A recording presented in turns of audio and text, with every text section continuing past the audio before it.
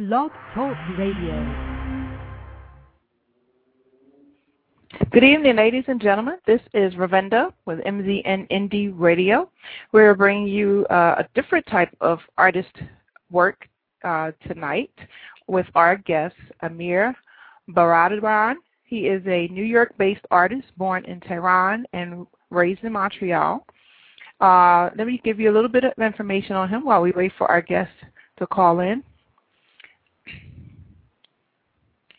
His breakthrough 2007 work, The Poetic Quarrel, was inspired by his lifelong interest in mysticism, fostered by his grandfather's and his mother's poetry. His most recent work, The Other Artist, is present, performed March 12, 2010 at Museum of Modern Art in New York. It pays homage, questions, and untimely departs from the work of Balkan artist Marina Abramovic, a pioneer in the field of performance art. As a public speaker, Baradaran has addressed issues of authority and authorship and is known for examining the cross-section of race, sexuality, and theory. His academic work has been very well received by the media in Canada as well as Iranian Diaspora.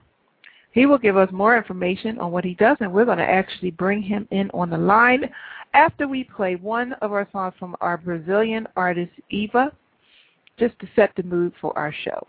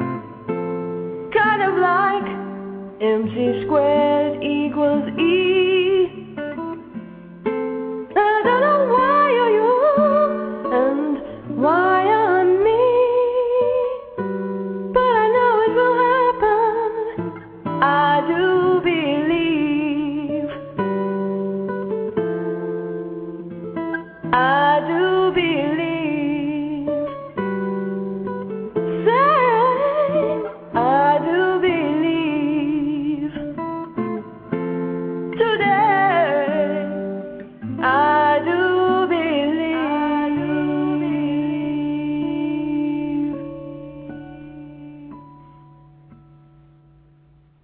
Thank you. And that was Eva, and you can see all the information on her and our other independent artists from all over the world at www.wmznindieradio.ning.com. And of course, you can always come to Blog Talk to download the show after we're done recording so that you can listen to that again if you like, or you could just Google Eva and get her information to purchase her music.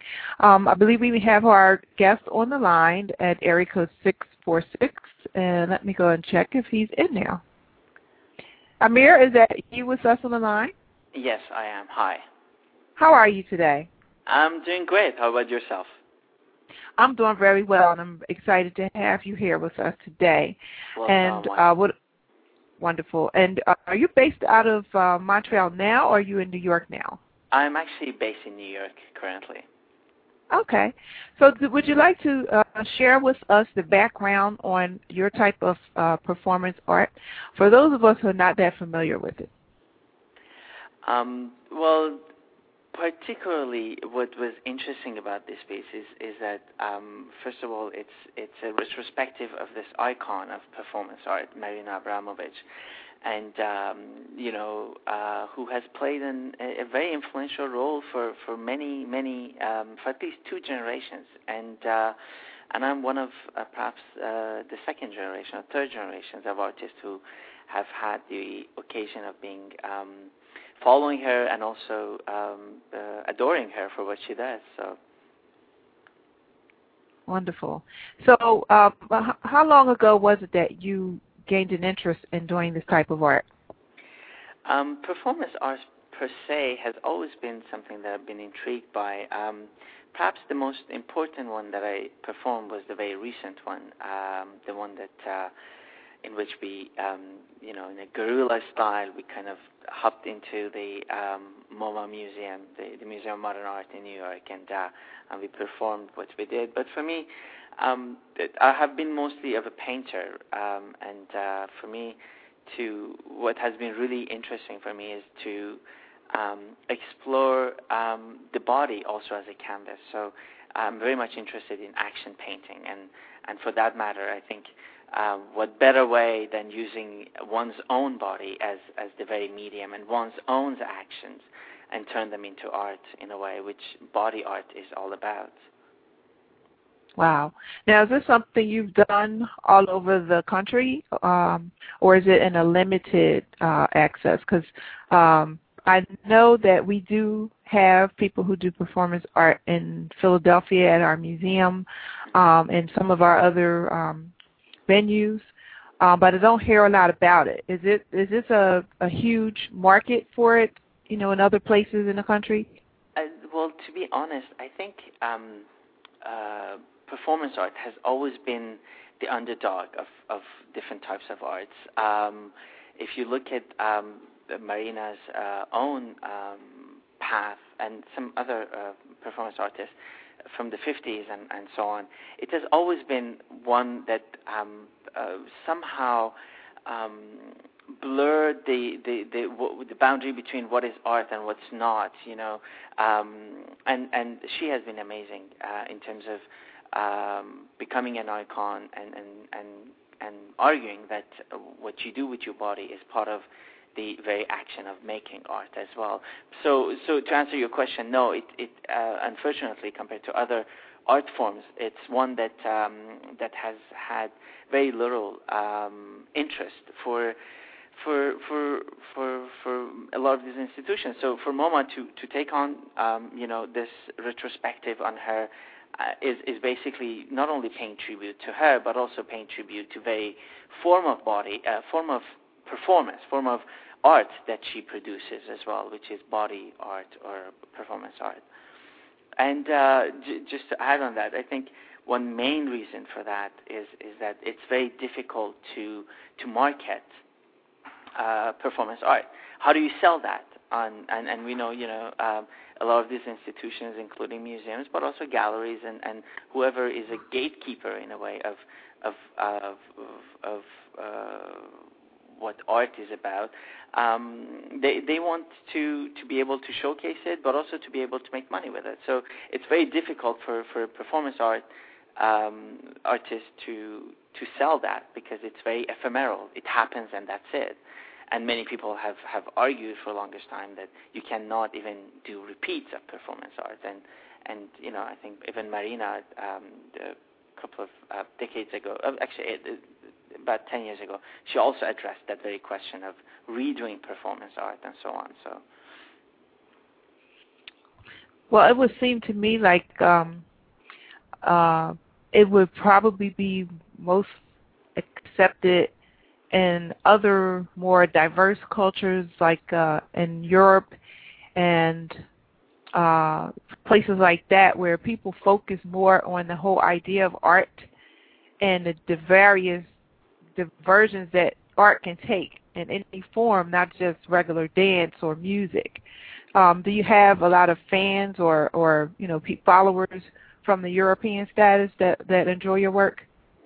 Well, you know, what's interesting is that after I've put, you know, some of the way we documented my performance, what we have realized is that there's this really interesting number of people in India and in South Asian countries and also Europe, that have taken great interest in that. So it is true that it may differ from culture to culture, the take we have on that. But I don't want to fall into that kind of generic or generalization of cultures and trying to perhaps stay away from that kind of, you know, classification in a way. But it is true. I think perhaps each country has had its own legacy of culturing various types of art forms.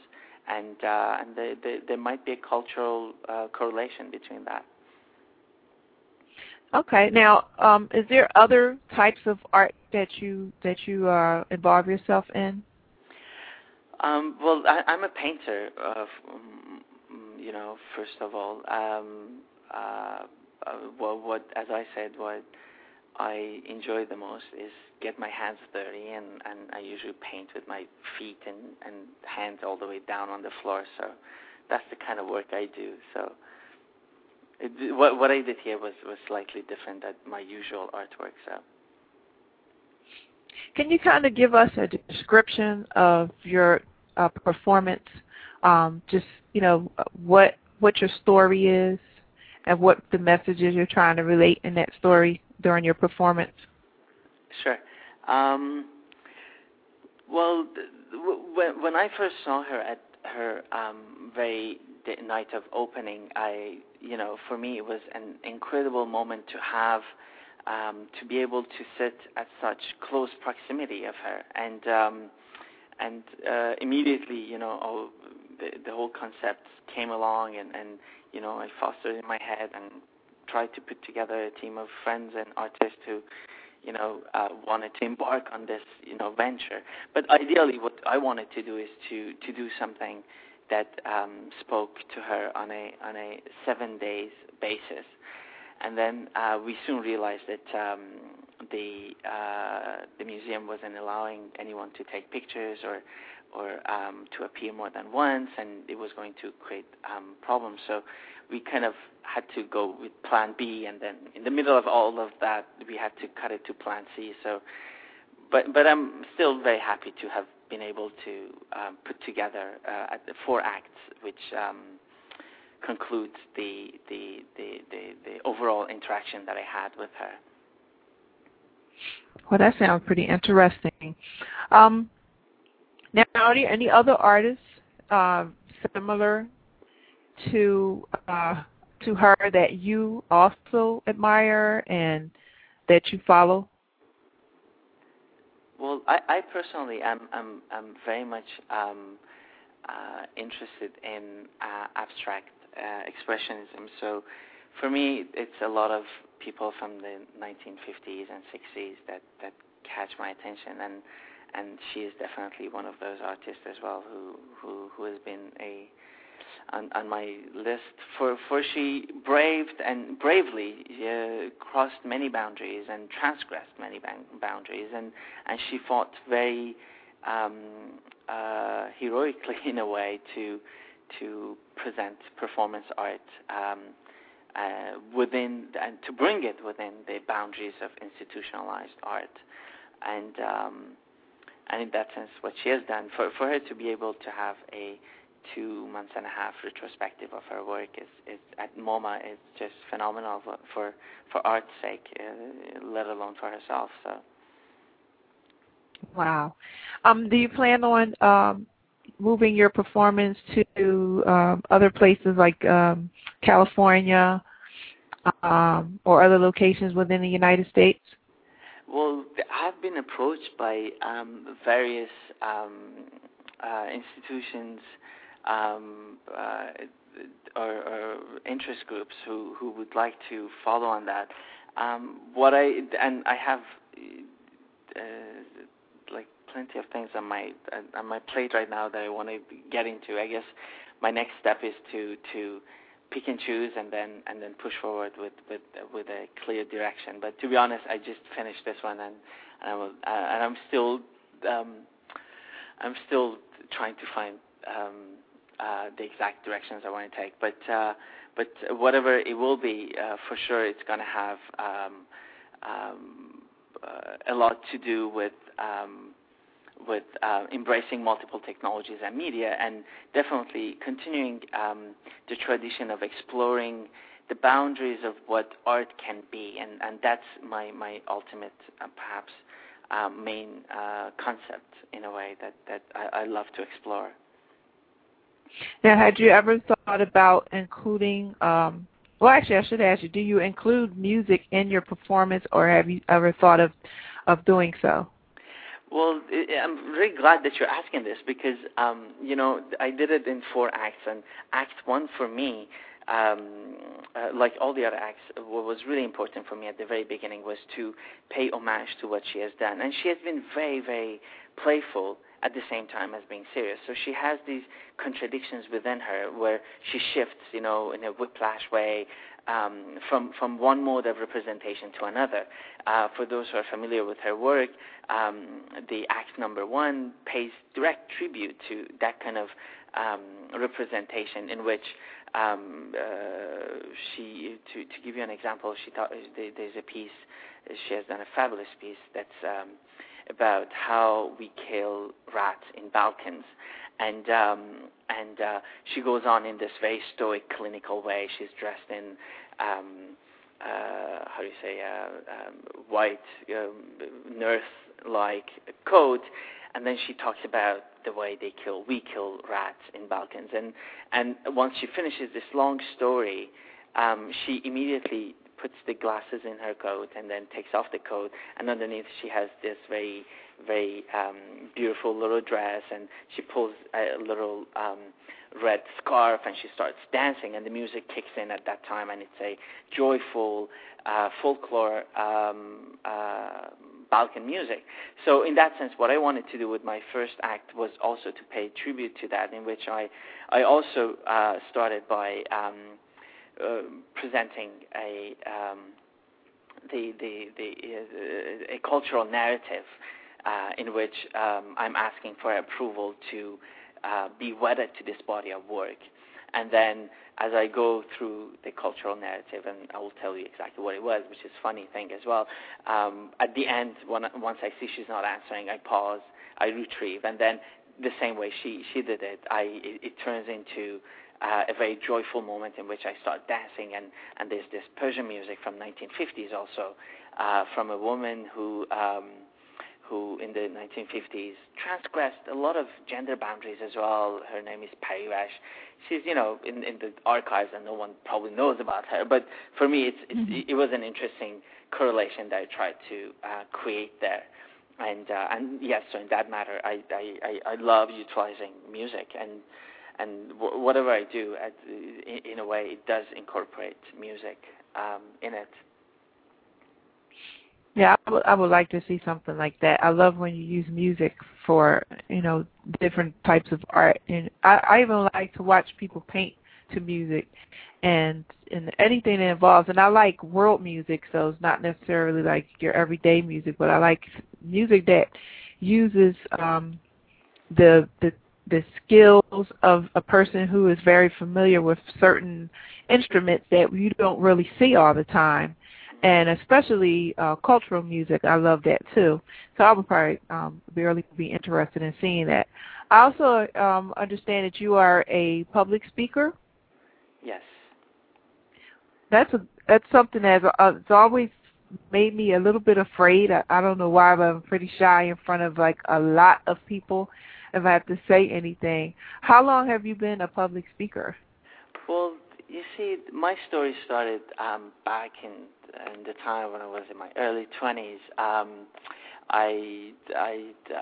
I participated in various movements within the Canadian and the national provincial organizations. For a student movement, I started, and then it was anti-war movements, and it turned into also a lot of gay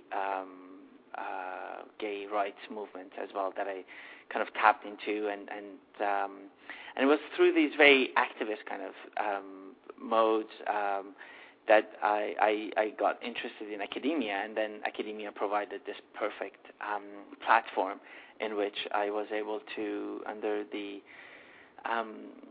great supervision of many great scholars, to foster these thoughts in a much more critical way, and platforms were given to be able to share those ideas with the public in academic and non-academic forums. So that's how everything started. But it was a long and very, very beautiful process for me as a learning experience as well. Wow. Now, can you share with me an experience during any of your public speaking sessions? Just to give me an idea of the reception that you received from your audience, and what that felt for you. Well, I think the moment we talk about public issues and socio-cultural issues, I think one could immediately acknowledge that there are differences of points of views that are or are not present within the platforms, public platforms. So for me, a lot of the ideas that I always presented kind of were the main things I quite talked about a lot was the cross-section of identities and kind of fusing all these notions of gender, sexuality, and also race issues all within each other. And one can only imagine how well-received, but also critically received that could have been. So I had many instances in which my ideas were torn apart, but at the same time, it was in those very ideas that I got to fine-tune my ideas in a way, and also find great friends who later became very influential in what I do now. So. Wow. Well, we're going to take a short break, and we like to continue to promote the music artists that we often have on our show that we want to help the world to get to know. So whenever we have a guest, we introduce either a new artist or someone we've been playing for quite some time. I'm mostly trying to play a lot of music from my friend Eva, who is really brilliant. And we'll be back after Eva. Eva will play a few of our commercials to support our sponsors' involvement with us. So we'll also be back with Amir.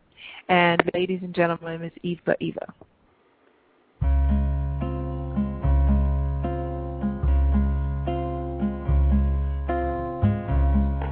Sua voz distante me pegou e trouxe seu amor no meu ouvido. Seus olhos, estrelas a brilhar, cometas ao saber do teu amor. Unidos nos encaixaremos assim,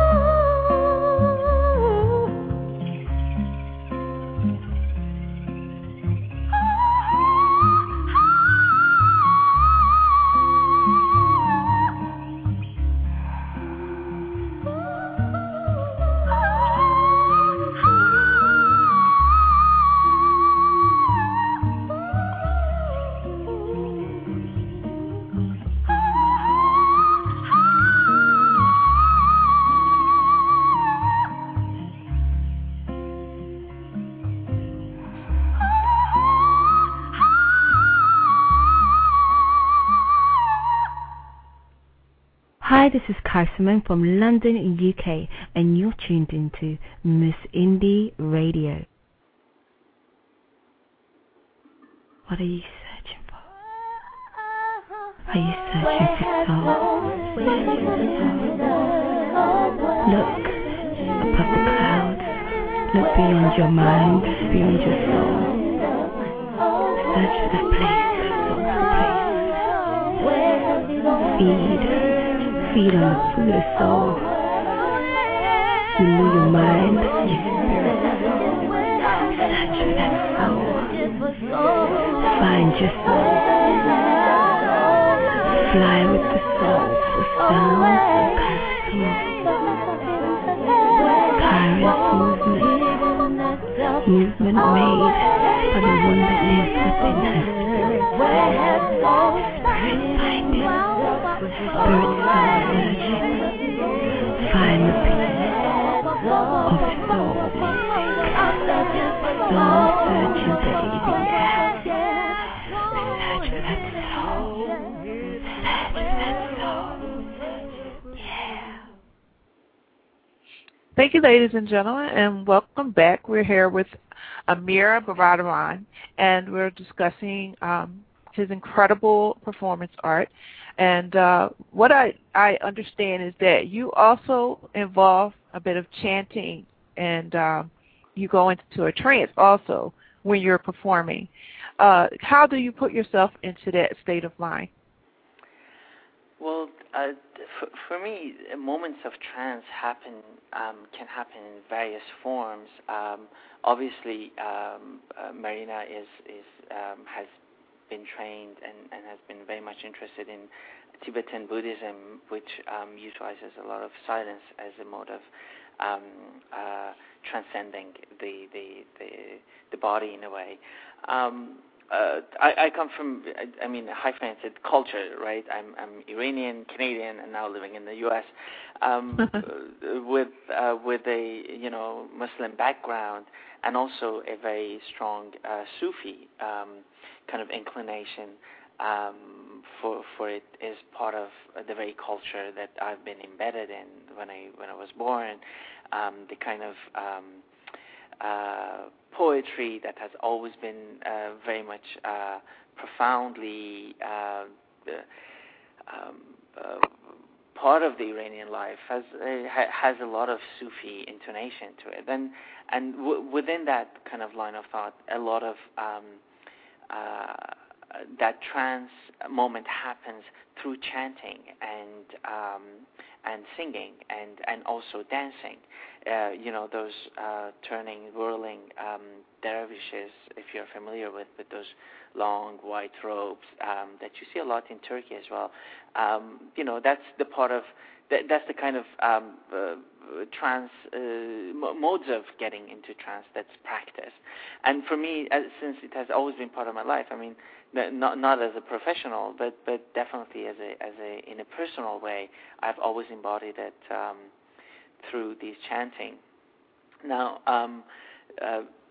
I basically it's usually a mantra that's being said, that's repeated and repeated to the moment that you become more aware of the very present that you're living, and you let loose, and that's how you go through that moment of trance. What I want to also mention is that mantra that I used lends itself very much to this tribute that I'm paying, but also departs from it, so challenges that Marina's body of work as well. The mantra I used it says "Huwa Jamil wa yuhibbu Jamil." Of course, in my playful way, I chose to use to chant in Arabic, which is not my mother tongue, and that's not a language that I'm very, very proficient in. But I wanted to blur further boundaries, who is this guy who has black hair? Is he Arab? Is he Iranian? Is he Turkish? Where is he from, in a way, right? But so what I use basically is it says he is beautiful and he loves beauty. And in that particular incident, it's referred to God's beauty and the fact that He's beautiful and He loves beauty. And that's one of the mantras that sometimes is used in different occasions. But as I went through that and I did that, the other thing which is quite interesting is that Marina herself, she had a piece in which she would endlessly brush her hair. That's a piece she called Artist is Beautiful. Art is beautiful and artist must be beautiful. And so she goes on in this very hysteric way, if you want, very corporeal experience of brushing the hair, and she keeps repeating and repeating. And I think she also gets into a moment of trance in that moment. That's a very old piece. So as I said, this was my way of doing it, and I think that was the moment I kind of lost myself a little bit, and I think I lost a little bit of the performance act, and I started crying too. So I didn't necessarily want it to happen, but it did. So. Do you feel like it drains a lot of your emotions out of you when you do performance art? Well, I think that's definitely a big part of performance art, and endurance, pushing the body's limits through physical, but also metaphysical, practices is part of performance art. And yes, it can be very taxing and exhausting, but at the same time, I think one can find it very liberating in a way, which is my case. At least that's how I justify this pain that I bring upon myself, I guess, right? So. Are you involved in any filmmaking of your performances or any other performances similar to that? If I'm involved in filmmaking of it? Mm-hmm. Well, yes. What I mean is, are you doing any type of film documentaries on it, or are you considering making that, like an educational film for others? Well, I wouldn't call it educational. I would mostly call it documenting, the performance, which also raises a lot of questions about the whole nature of performance art. For many, performance art is only defined within the parameters of that moment that's being done, and that very particular time and space in which it's being articulated. And we know that if it wasn't for photography or videography later on, we would not have had this privilege of seeing these amazing art forms that were practiced by other people, including even Marina's artwork. So, but it does raise a lot of questions, and I think in that sense, not that it's going to be an educational video, but definitely, other than just documenting it, I'm also making, with all the footage that we have, we are trying to make a more, I would say, a more thoughtful video about the nature of art and conceptual art that's very much in the present, and that's performance art. And how do we define that? And that's part of it, yeah, of what we're doing. So it's coming soon. But for sure, for those who are interested, because I know it may sound over the phone very abstract, but it's actually for those who want to see it, you can see it on the website, and you have videos of each different 4 acts, which was quite difficult to take because we were not allowed to film it or videotape it, so or take pictures. But we had like a team of 15 people, hidden all over in different places, and they were kicked out by the security guards. So we had somebody who had to take their place, and so it was a whole saga that happened that day. So I can imagine. Everybody's trying to pull out their camera phone and try to get a little snippet. And then if you have it set up, where you just start off with 4 people, and then they don't know you have about 8 more left, and then they just throw them out, think that's it. We're not going to get a whole lot of this. But then you could probably get a bunch of little snippets and put it together to make one little movie. Well, absolutely, but I think that was part of the beauty of it too. It became ultimately such an organic and synchronization, and but also being very much, you know, in the moment. You know, the artists had to be very present in those moments because, you know, they had to make very quick decisions, and in the middle of the decisions, you know, we had to go from, you know, plan A to plan D already because, you know, already we had lost some stuff. And, you know, this whole thing, as I said, was supposed to be 7 acts and turned out to be only 4. So. Now, do you ever involve your audience in any of your work? I've seen people do it before. Well, I think audience is inevitably an important, a crucial part of any art form, let alone this interactive art. I think what was really interesting in this part was that Marina sits down as the artist, and what if you look at the way she describes it, so it becomes like a sculptural art form in which she becomes part of this collaboration of her and the person who sits across from her. And it becomes a collaborative effort, definitely. So in that sense, I think what I did with her, she was in a way the artist, but also the audience at the same time. So were the people all around who were part of it. I think even the security guards who had to step into the parameters of that square white, you know, taped platform. Who was not allowed to get into that, but you know, the security guard had to get into because they were all, you know, very scared of what's happening, or, you know, when I was, you know, putting my hands in my pocket for Act 2 to bring out, you know, the fingerprinting pad and do what I needed to do, that created a whole saga, you know, like I'm a blackhead, you know, guy.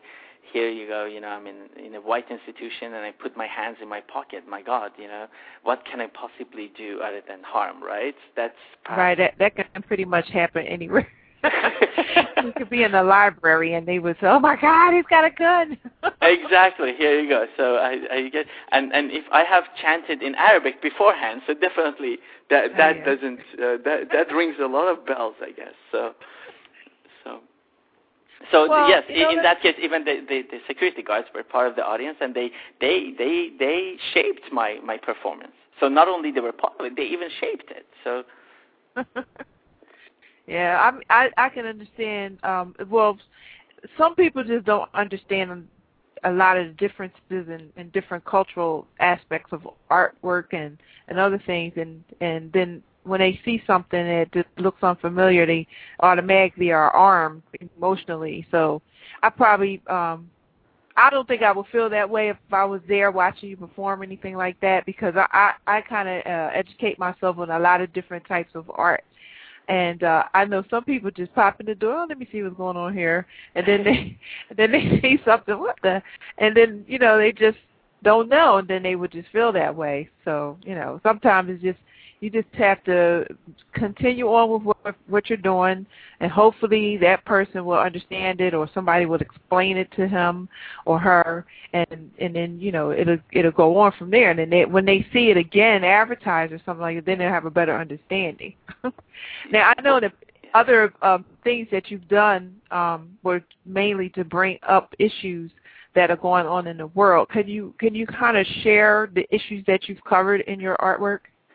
Well, I think the Act 2, which I called Behind the Canvas, was one of personal experience that I felt by being in that space. You know, it's a very clean, minimalist, modernist space, which very much represents the way Marina has done a lot of things as well. Very typical of her. But it was lit with 4 huge projectors from each end, and you know, she was sitting in this very authoritative kind of posture and dress that she was having, and you know, and you know, there were guards, and you had to go one by one, and so on, and there was a line. So for me, it kind of reminded me a lot of crossing borders and having traveled a lot. I and having a name like Amir as my first name, you can only imagine, or having, being born in Tehran in a way, you can only imagine how much difficulties I could possibly have crossing borders. And for me, it kind of created that reminiscence of that space in a way. And so I got in, and that was the whole idea of, I got in with 4 canvases on my face.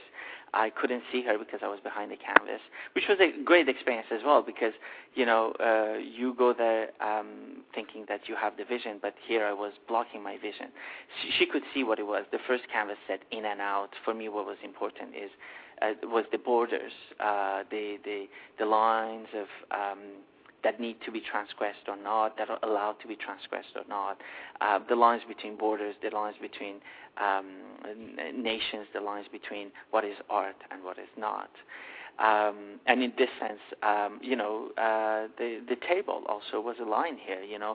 The table was one that connected me with her as an artist or as a participant who is collaborating on her art form, but also was one that separated me and separated everybody else who sits there.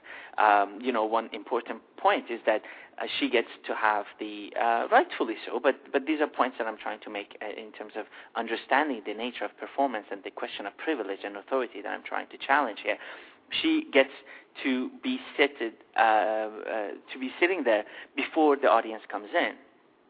And the audience, at the end of 8 hours, the audience is kicked out in a way, and then she leaves. So the audience never sees her in her moment of leaving the space or coming to the space. So it becomes, she has this privilege, this power to create and command the space in a way. So if that's the case, then what about the other person who is also collaborating to this art form? What about this other person who comes in? Definitely, that other person doesn't have the same kind of privileges because, you have to stand in line, you cannot perform perfectly, you cannot use things you want to do. So a lot of these questions of authority and authorship were raised in my idea. And ultimately, when I was flipping these little canvases I had on my head, I tried to play with previous things she has done. So the second canvas read, I'm a nurse from New Zealand, and now that's the one that cracked her up because this is from interviews she has done. This is the kind of alias she uses when she wants to go incognito. And when she's traveling and she doesn't want to talk to the so-called business people who are sitting across with her, and she doesn't want to, be bothered by them, so they ask her, so where are you from? So she says, I'm a nurse from New Zealand. So right there, class issues kick in, and, they're not interested in a little nurse. So, here I am. She doesn't know who I am because I had changed. It was a second act. I had changed my dress. I had a canvas on my face. So I tell her in and out as my first canvas, and then second canvas, it's I'm a nurse from New Zealand. So that's when she recognizes her own voice into it. So that, again, blurred the boundaries between her and I, between author and author, between artist and artist, or the other artist. And it followed with another one that said a non-resident alien. And that one, too, in a way, referred to the status, the legal status that's given to many people who live in various lands and in an era of globalization with migration and immigration and emigration that happens. So there's a lot of these concepts. And at the very end, when I fingerprinted my hands and I brought them up, I think that's where she had tears in her eyes as well, because I guess for many people, including myself, crossing borders is a very dreadful, very, very emotionally taxing moment of my life every time that happens. So I'm talking too much. Stop me when you need to. Oh no, I'm very intrigued by that, and it's funny because I was going to ask you to explain for our audience the visual that they have of the pictures that I listed on the promotional page for this show, and I know they had questions, but you did answer that, so I'm glad. All right, that's good. Now, speaking of crossing borders, it must be somewhat of an experience to go from Tehran to Montreal to New York. Have you had a lot of challenges with that, and dealing with people and the way they react to you, or or anything that you've had access to, or your entire lifestyle, the way it's probably changed a lot from when you were a child to now, being an adult? Well, definitely. I think for many children of diaspora, the process of immigration is one that changes one's life for the better or for the worse. And in my case, I was no exception to that. I came from a middle class family whose financial capabilities were drastically changed as a process of immigration, and definitely that had a huge impact on me as we came in. Question of language and linguistic capabilities also were quite important. How do you fit in with a certain accent you might have, and back in Iran, I think I left when I was 12, a long time ago. But when I came, then English was my third language. Then I was thrown into French school because the province I was in was a francophone province. So here it is, a fourth language thrown at you, and you have to thrive and you have to survive in a way. With all its privileges that comes with it, now I can consider myself, multilingual, but also the process of it was definitely, somehow painful as well. So that's all part of it, I guess. I think it is, because no matter where you are, even if I myself were to all of a sudden decide I want to be a resident of New Zealand, and just trying to understand how those cultures are on a daily basis as opposed to what we do here. I know a lot of people that travel abroad try to so much take whatever they already know into that atmosphere, and a lot of times they get in trouble, especially younger people. And then they don't try to research the culture or the laws or the understandings of that place before they go, because it's important to know how different people are and how different they live. Now, do you still have family in Iran?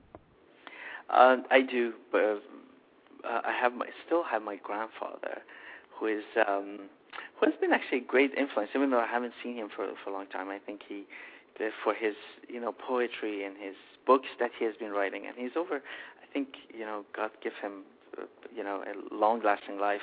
He's, I think, over 86, 87 years old, and he's publishing another book at this point. So he has been a great source of inspiration for me, for his dedication to the art and literature in that sense. And he also is he's also a singer, like a classic singer of wow. Back in the days he was. So the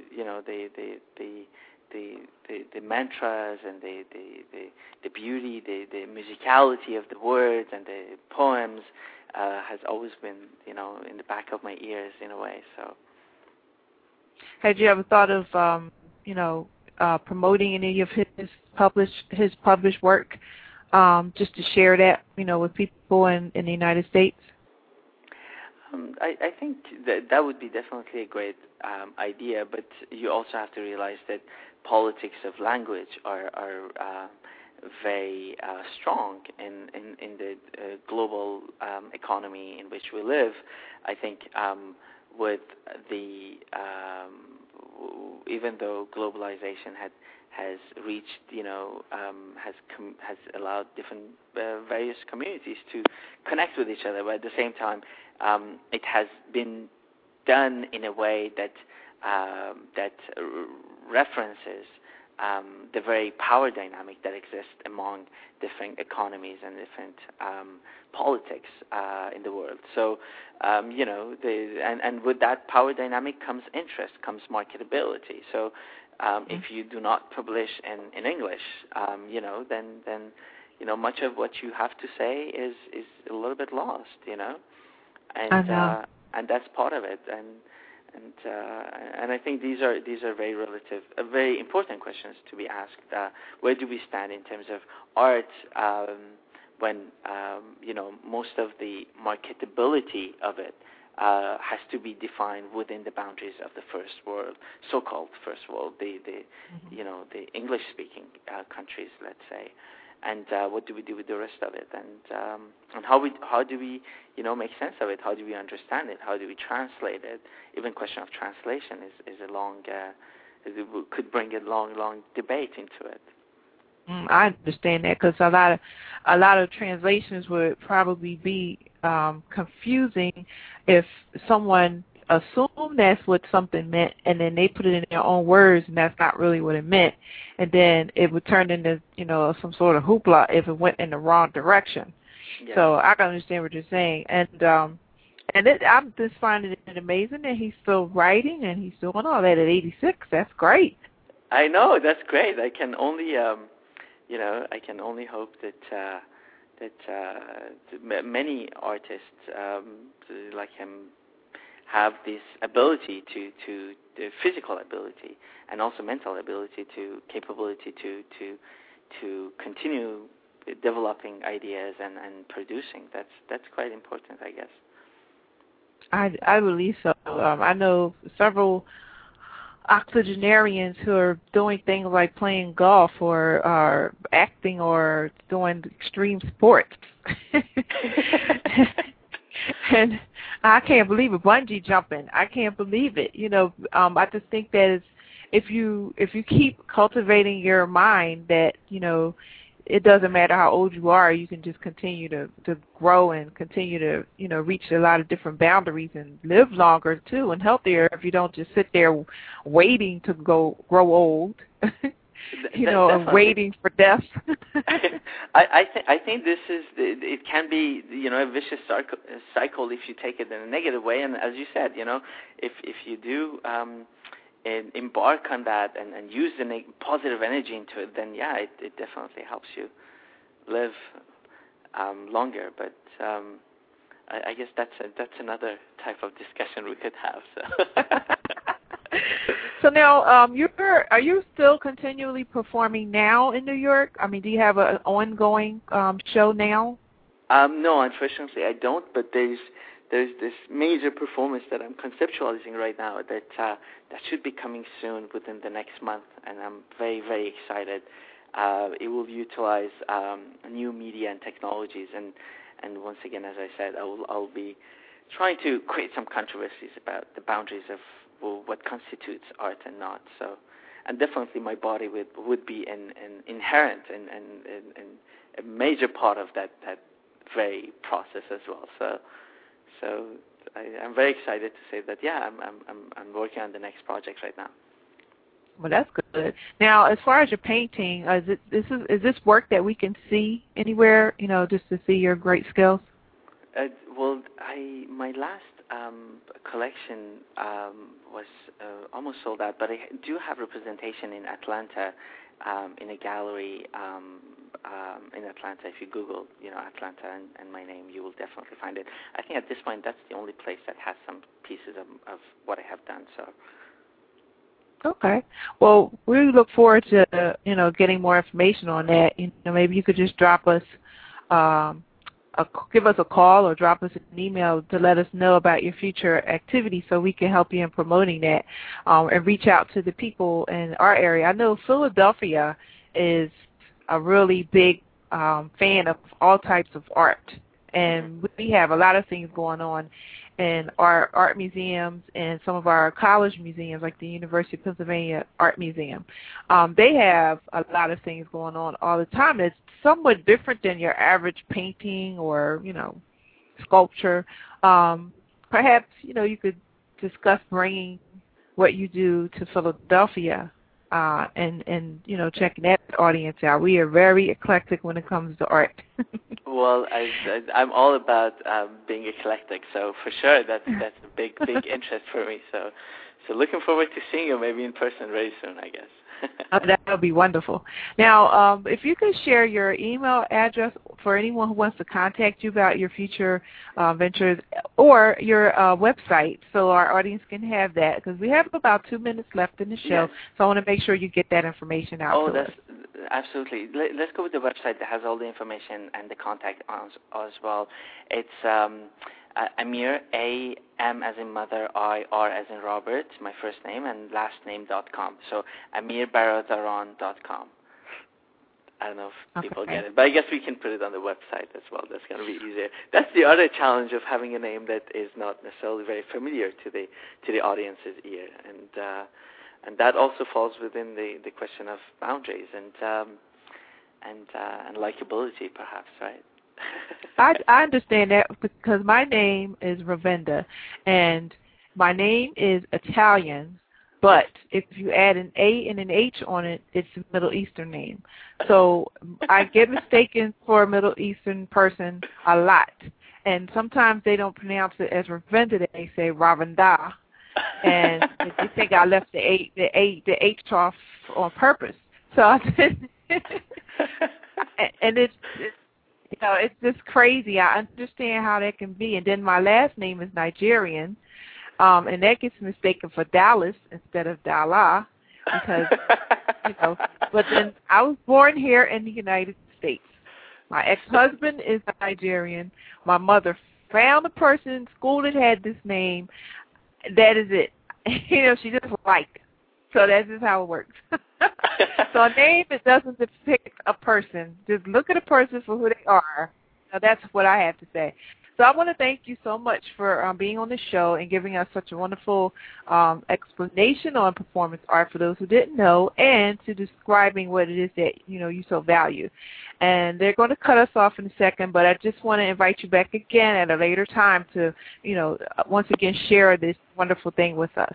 I wanted to thank you and thank your audience as well for listening to this, and definitely look forward to keeping the dialogue going. So.